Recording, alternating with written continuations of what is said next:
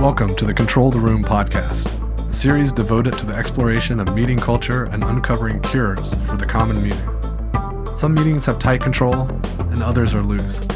To control the room means achieving outcomes while striking a balance between imposing and removing structure, asserting and distributing power, leaning in and leaning out, all in the service of having a truly magical meeting.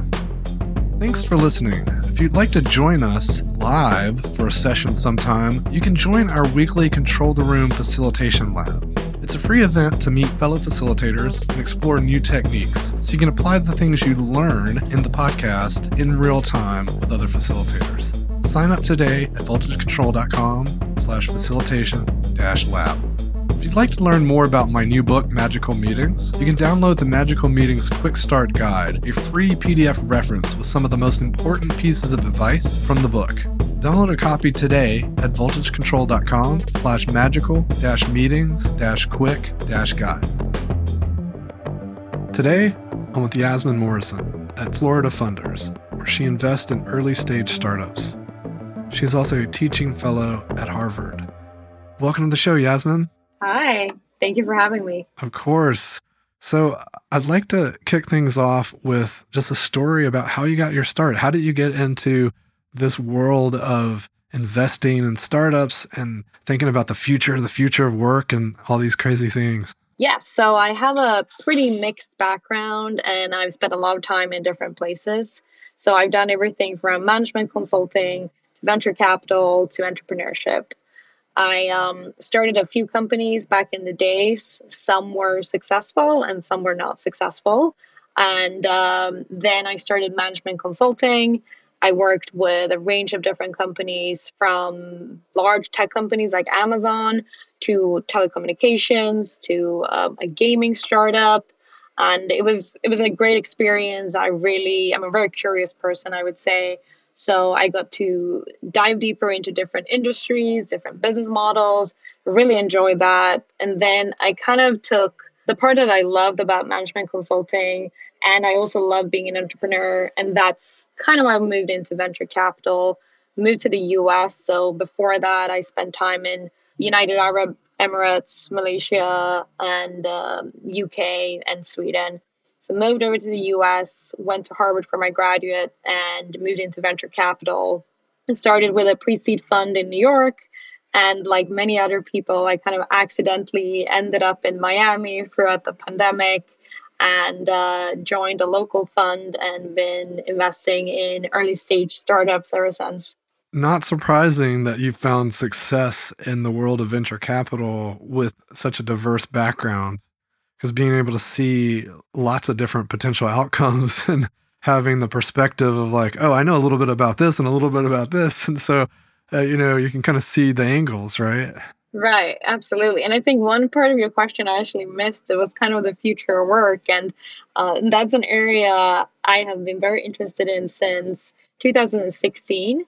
And I remember back in 2016, people used to ask me, what is the future of work? No one kind of knew. And then obviously in the past 2 years, we've been talking a lot about the future of work. And now it's more of a question is, what does the future of work look like? Yeah, it's interesting. We just released our Work Now report, which is my somewhat snarky way of saying like all this future work talk is really about stuff we should be doing now. So let's just call it what we should be doing now, what's happening now and the trends. And I love that you're framing at this kind of view further out in the future, which makes sense from an investment thesis standpoint, right? Like if we're going to look at investments that are going to be informed based on how people work, and we want to help companies that are helping people work better together or are going to be more successful because they are aware of these trends, and then we can make smarter investments. Is that, am I getting the right read on that? Yeah, no, definitely. It's a lot about, being an investor to look into the future. And would definitely say I'm a very futuristic person. I did one of those personality tests. I forget which one, but it was like super strong on like your biggest skill is being futuristic. So it's definitely a big part of who I am and an important thing about being an investor. But then I think there's also that if you look too far in the future, then you're actually wrong. So you have to balance that of, If it's like in 10 years, well, then it's probably might not be the best investment. It should be kind of in the next few years. Yeah, I lived that story because pretty much straight out of college, the startup that I went to was so far ahead of its time. It was basically Facebook, or I guess you could call it MySpace, but it was 96. And so it wasn't like they were just starting. They already had the product, and they were in market with this thing that was, for any old timers listening, it was actually written in Flash. So wow. Java, Spring, and Flash. So the fascinating thing, that comment just around being too early is just as, the same equivalent of being wrong. Right. And so what's some of your go-to strategies for kind of trying to dial in that vision so it's kind of hitting at just the right in time horizon? Right. So one thing to add there too, one of my startups that I had, and one of them that unfortunately failed, was actually, I would say we were a little bit too early. So we were trying to develop a barter coin. And so we had our own tokenomics. This was back in 2015, 2016, when the crypto space and tokens wasn't really what it is today. So we tried to explain it to investors, and people were kind of like, wait, what? What are you talking about? But it was a good thing for me, though, because it put me on an early path to kind of understand the crypto space. But to answer your question, I spent a lot of time looking at macro trends and trying to understand what is happening. I speak to people who know technology better than me to also try and understand, is this actually possible? Or like, how many years are we until we can have a technical solution? I spent a lot of time the past few months talking about, the possibility of metaverses, because at the moment, a lot of them are pretty gimmicky, and, you use one of them and you're like, this is a really shitty experience, to be completely honest. So that's one of the things, like, will it actually be a good enough experience to, I don't think it will ever replace the physical meeting, but will it be good enough that it's that close? And I think that we are a few years out, although that's the direction we're going. But I think this is a brilliant example of something that you could be happening in the next few years, but it could also be in quite a few years. So, you never know either. Yeah, especially with some of those bigger things that require so much to align and come together, and coordination across companies even. Right. Yeah, no, there's a many parts that needs to work out. So I'm curious about what you're noticing trends wise, and when you look at the future work, what about just the notion of working together in collaboration? Are there any like super trends that you're seeing that you think are going to play out in unexpected ways, or ways that people just aren't paying attention to right now?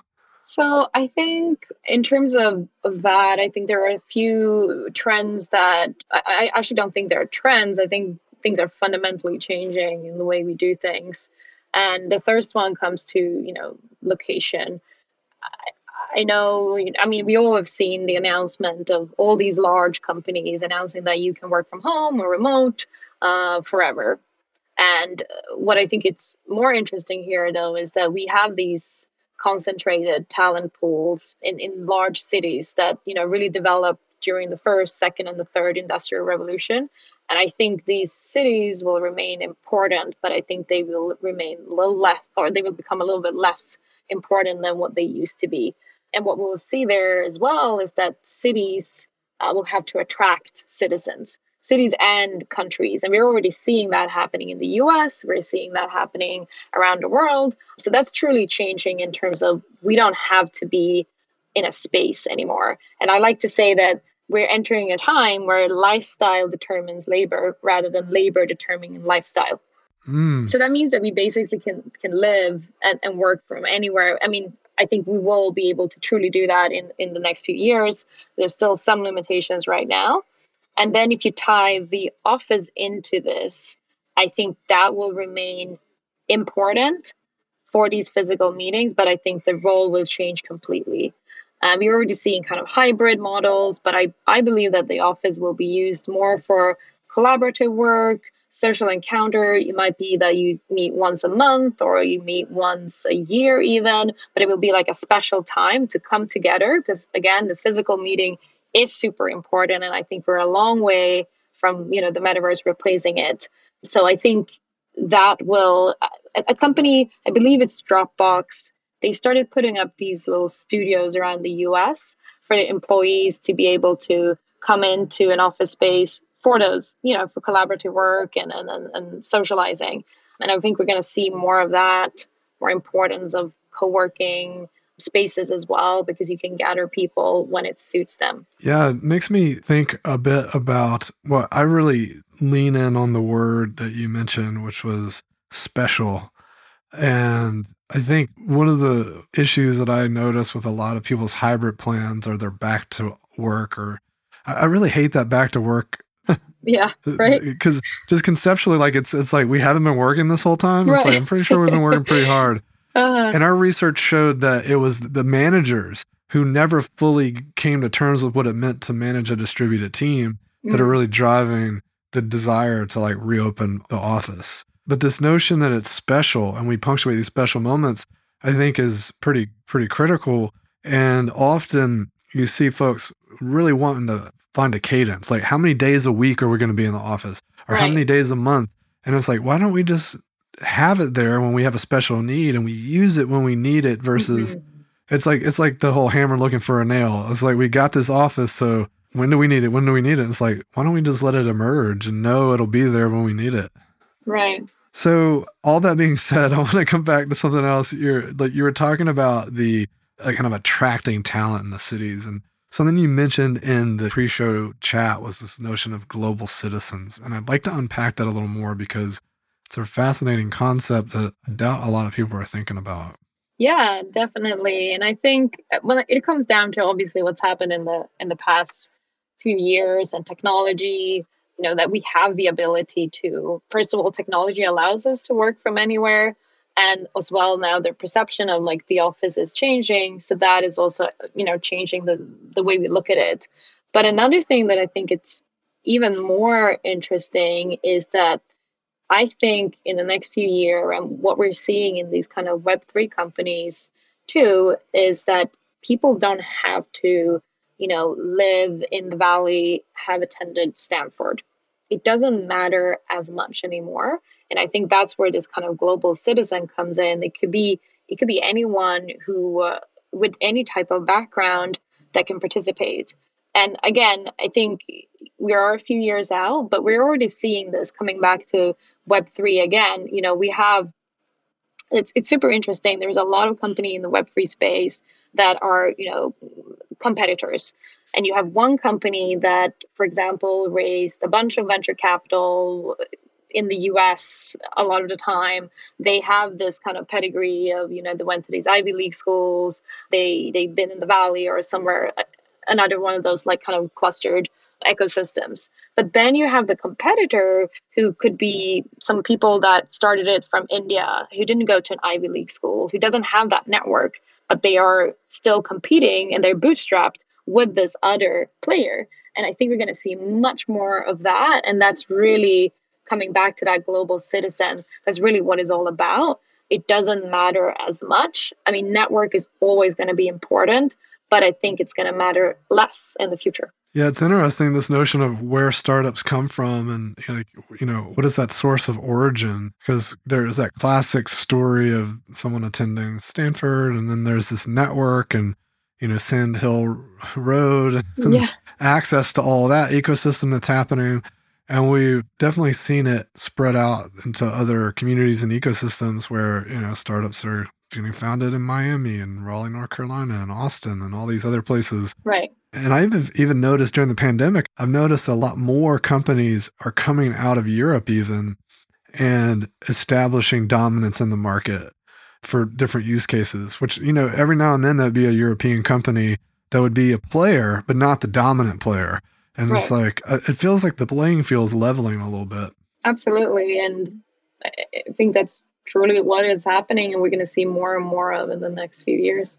And have you noticed with this kind of global workforce or the global citizen, Are companies finding it easy to hire employees across multiple companies? Is that a challenge young startups have as far as, managing payroll across different companies? Is that something you've seen in your portfolio companies? Do they have solutions for those kinds of things, or is that an unsolved problem right now? I think there's still a lot of legal, challenges that comes with this. And that's, again, I've said a few times now about why, it's happening, but it's still a little bit longer until it will fully be functional. But there are some great startups out there. There are, for example, Oyster and Deal. They're competitors, but they're truly solving this. They allow you to hire from anywhere and manage this kind of workforce. So I'm seeing a lot of interesting solutions. And I think we're going to see more of that.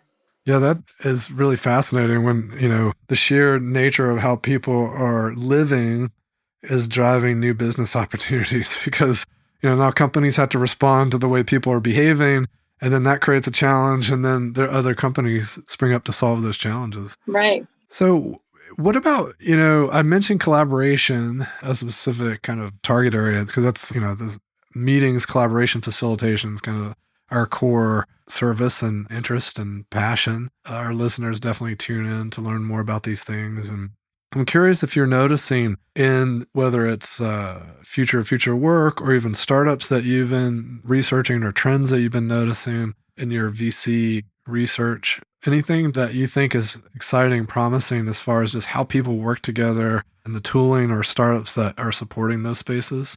Yeah, absolutely. There's one space that I've been spending a little extra time in the past couple of months, and that is in DAOs. And that stands for Decentralized Autonomous Organizations.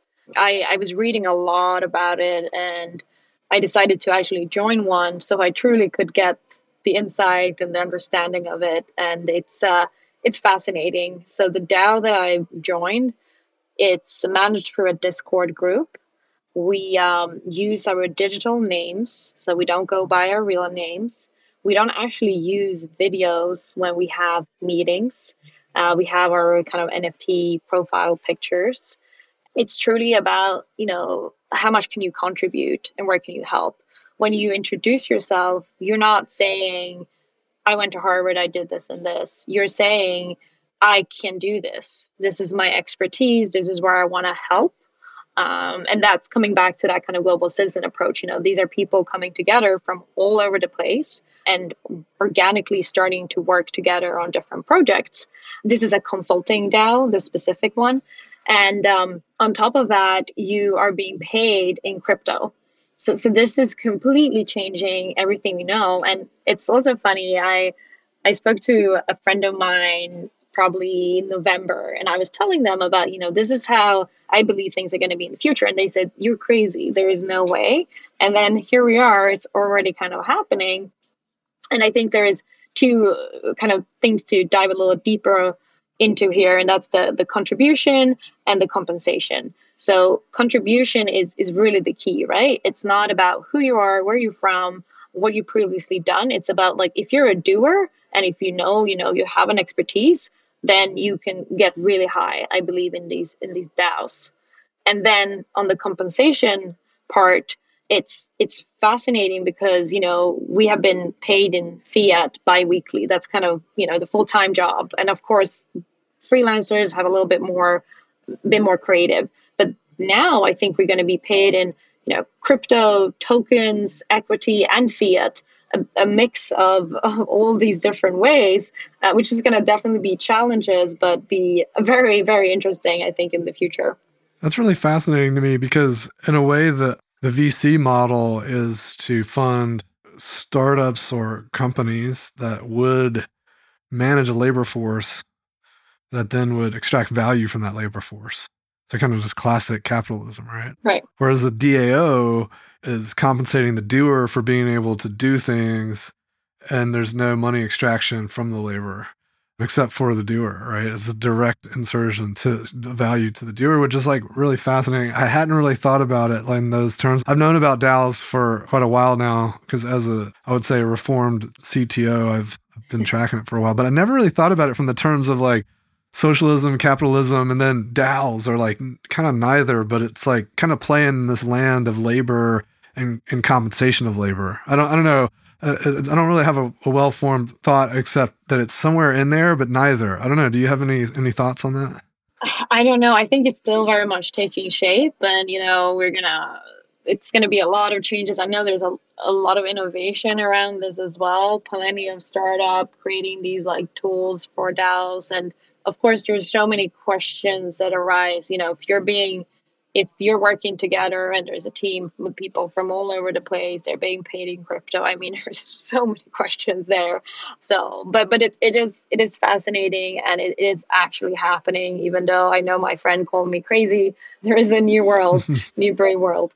And so this group that you're part of is that DAO? Is this on Ethereum or is it using a different platform? It is on the Ethereum. So yeah. Cool, excellent. And so that's kind of getting into Web 3.0 kind of land, if we're talking like cryptography, DAOs and whatnot.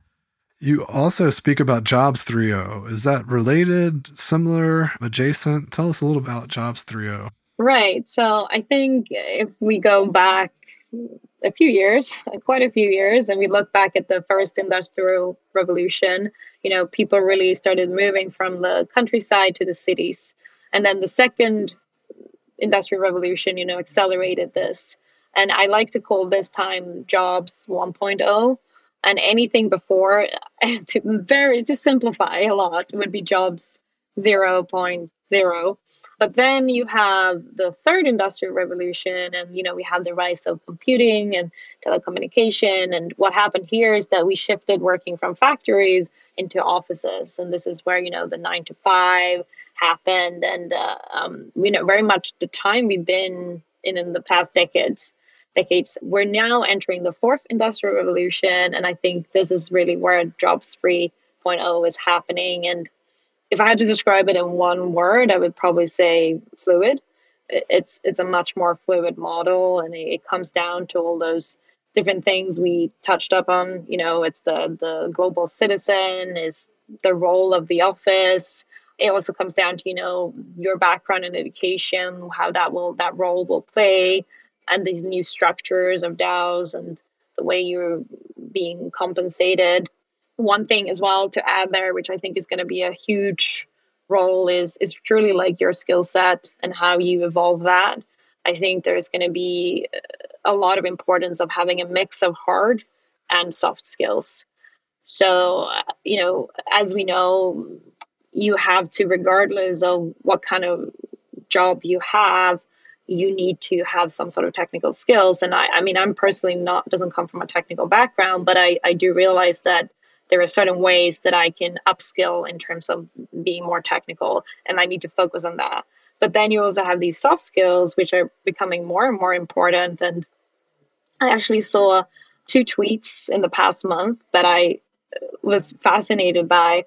So someone tweeted they said, it's harder to find a great community manager than to find a great developer these days. And then someone tweeted, it's harder to find, a hiring manager than a developer. So I think that potentially we are coming to a point, because it's been for the past years, it's always been like, it's so hard to find that good developer. It's so hard to find that tech talent. And I think it still is. But I think we're seeing that people are appreciating these soft skills a lot more. The hiring is a huge part. And then the community aspect is another huge aspect of Web3. It's so we're going to see more importance on these soft skills and celebrate those more than we have had in the past few years. I would say it'll become increasingly more important the more that is automated and the more that AI tends toward general intelligence, because it'll get really good at those things that can be more tacit, but not great at the creativity, the curiosity, the relationship building. Those soft skills are going to be a lot. That'll be the final frontier of the AI, and that's probably still a ways off. I couldn't agree more. And we're going to have anything we don't have to do is going to be done by technology. So the only things that are truly going to be done is, what humans can do. So, and that has to do with a lot of soft skills. The other thing that kind of strikes me as the Jobs 3.0 is even in Jobs 2.0, there were some serious issues with hanging on too tightly with what worked in prior iterations. So when we look at like the Industrial Revolution and in the age of factories, and I think Frederick Taylor was the one that like, ran stopwatches and mechanized everything. Right. And that got copied. And we're doing that in offices and managing teams using these same philosophies. And I don't think enough people even caught on that is not a great way to even work in that like era. And so like it's funny that we're about to go through another massive shift and we haven't even mastered the current era, right? Like how much of this reductionist kind of belief, or maybe the shift will be about also fixing that and moving away from that mindset too. Like, because clearly that's not going to serve us well, because reducing things to repetitive, very managed process makes us very focused on repeating things the same way every time, which is not going to be helpful in a world where you have to constantly learn new things and constantly adapt. Yeah, no, I totally agree. So I was kind of formulating that thought. I wanted to share it as you were talking about the skill sets and how you had to keep growing your skill sets and staying curious. So that's fascinating to me. Hopefully people are tuning into this 3.0 and the work you're doing there. What's a great place for any of the listeners to learn more about that and the trends or what's evolving? I think everyone obviously has different jobs, right? So I think what the best thing to do is to truly sit down and take some time to do some research and look what is actually happening in the future in your type of work. And then look at, what work can I be replaced by, for example, AI? Which skills can I improve on? Is it, is blockchain disrupting my industry? How can I take a course in this, or what are forms that I can like upskill? And that would be, for example, more of like a hard skill. And then as well, always on the soft skill side, there are certain, I think the World Economic Forum, they publish every year this like the most important skills in the workplace. And it is often, like public speaking, analytical skills. So that is a mix of the hard and the soft skills. But, take a look at these kind of different reports and understand like what are people looking in terms of skills, and make a plan and commit to it. I really, really think that upskilling or even reskilling, it's going to be a big part of our future, and we're going to have to be much more, nimble on how we work. And I think I mentioned before Jobs 3.0, there's one way I would describe it. It would be fluid. I also think we're going to have to, we're not going to work in the same way we've done. We already seen with freelancers, how they are working a different way. But I think that's going to be most of us. We're going to work on different projects in different ways. How can you adjust to that? And how can you, there's going to be a lot of adjustment, I believe, in the next couple of years.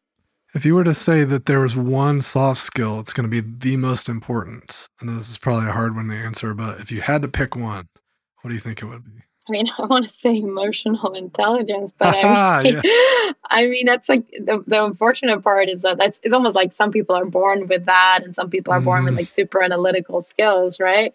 So it's like it's not an easy one to train. I guess it might be unfair to some people, but I do think that is really helpful. The thing I've found there is for folks that don't find it as natural, a coach can be really powerful. Because taking the time to unpack the moments with someone can sometimes train that ability then to recognize, even if it's not instantaneous, it might still come to you, which is better than never. Right.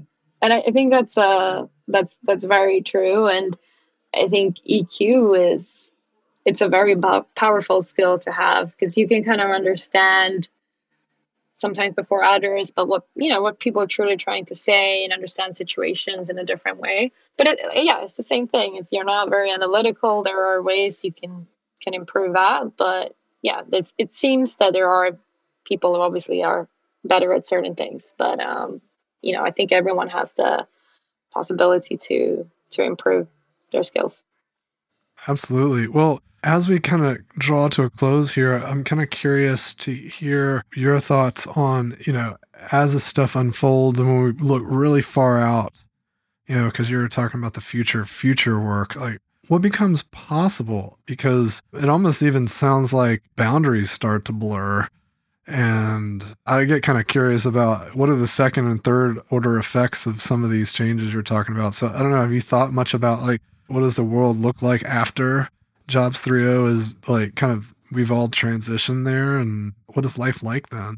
Yeah, no, and I definitely think boundaries and borders between countries are going to look very different. And I find that very fascinating, and I've been studying that for some time, trying to kind of find an answer to it. I don't know exactly how it would look like, but I think in terms of looking from like a job perspective, we're going to have a lot more flexibility, a lot more freedom to live and work in ways that are suited to us.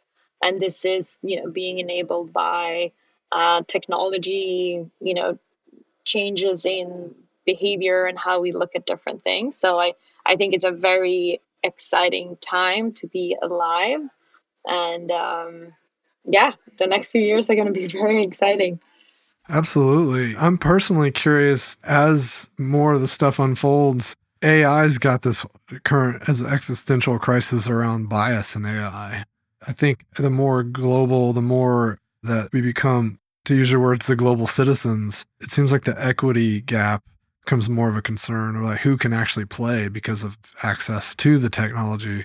And it seems like that'll be an interesting ethics question. And even maybe that opens up a market opportunity for people to solve that challenge. I'm curious if you have thoughts or know of people that are working in that space right now already. I know there is a few kind of startups trying to solve some of these issues, but I mean, of course, there is as well. When I say the world is going to be changed, it might not change for everyone. Unfortunately, I think there are some, good aspects, like I mentioned about the global citizen, that, you don't have to be very privileged or different levels of privilege to get to certain points. But I think there is still going to be a large part of the world that is left behind. And that's, of course, a huge concern.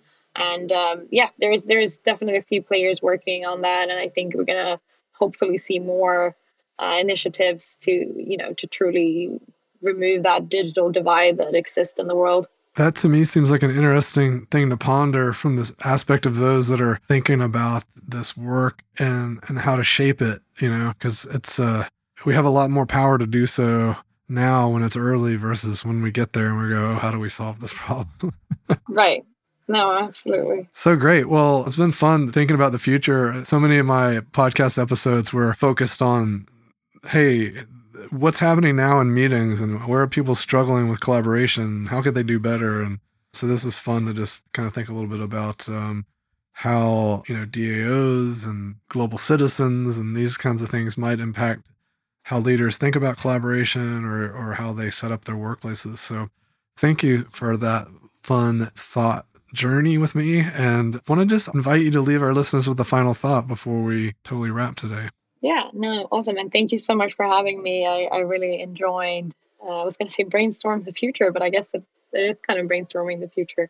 So the final thing, I kind of wanted to tap onto what we said in terms of what will the world look like in the future with, disappearing borders and so. And I'm working on a new thesis that I call the Everywhere Economy, where I will dive a little deeper into this space. So I'd love to... anyone who's interested, they can, follow me on Twitter. I'm Yas Morrison, and, stay updated when I'm actually publishing this thesis, which will dive a lot deeper into what potentially the world could look like, problems we're going to see, and also opportunities in this kind of everywhere economy that's taking shape. Excellent. Well, we look forward to seeing that get published, and we'll make sure that we get it in the show notes as well, especially if it's published by the time we launch the episode. Right. So we'll be staying tuned for that. And thanks so much for joining me today. Thank you so much. Thanks for joining me for another episode of Control the Room. Don't forget to subscribe to receive updates when new episodes are released. And if you want more, head over to our blog where I post weekly articles and resources about working better together. VoltageControl.com.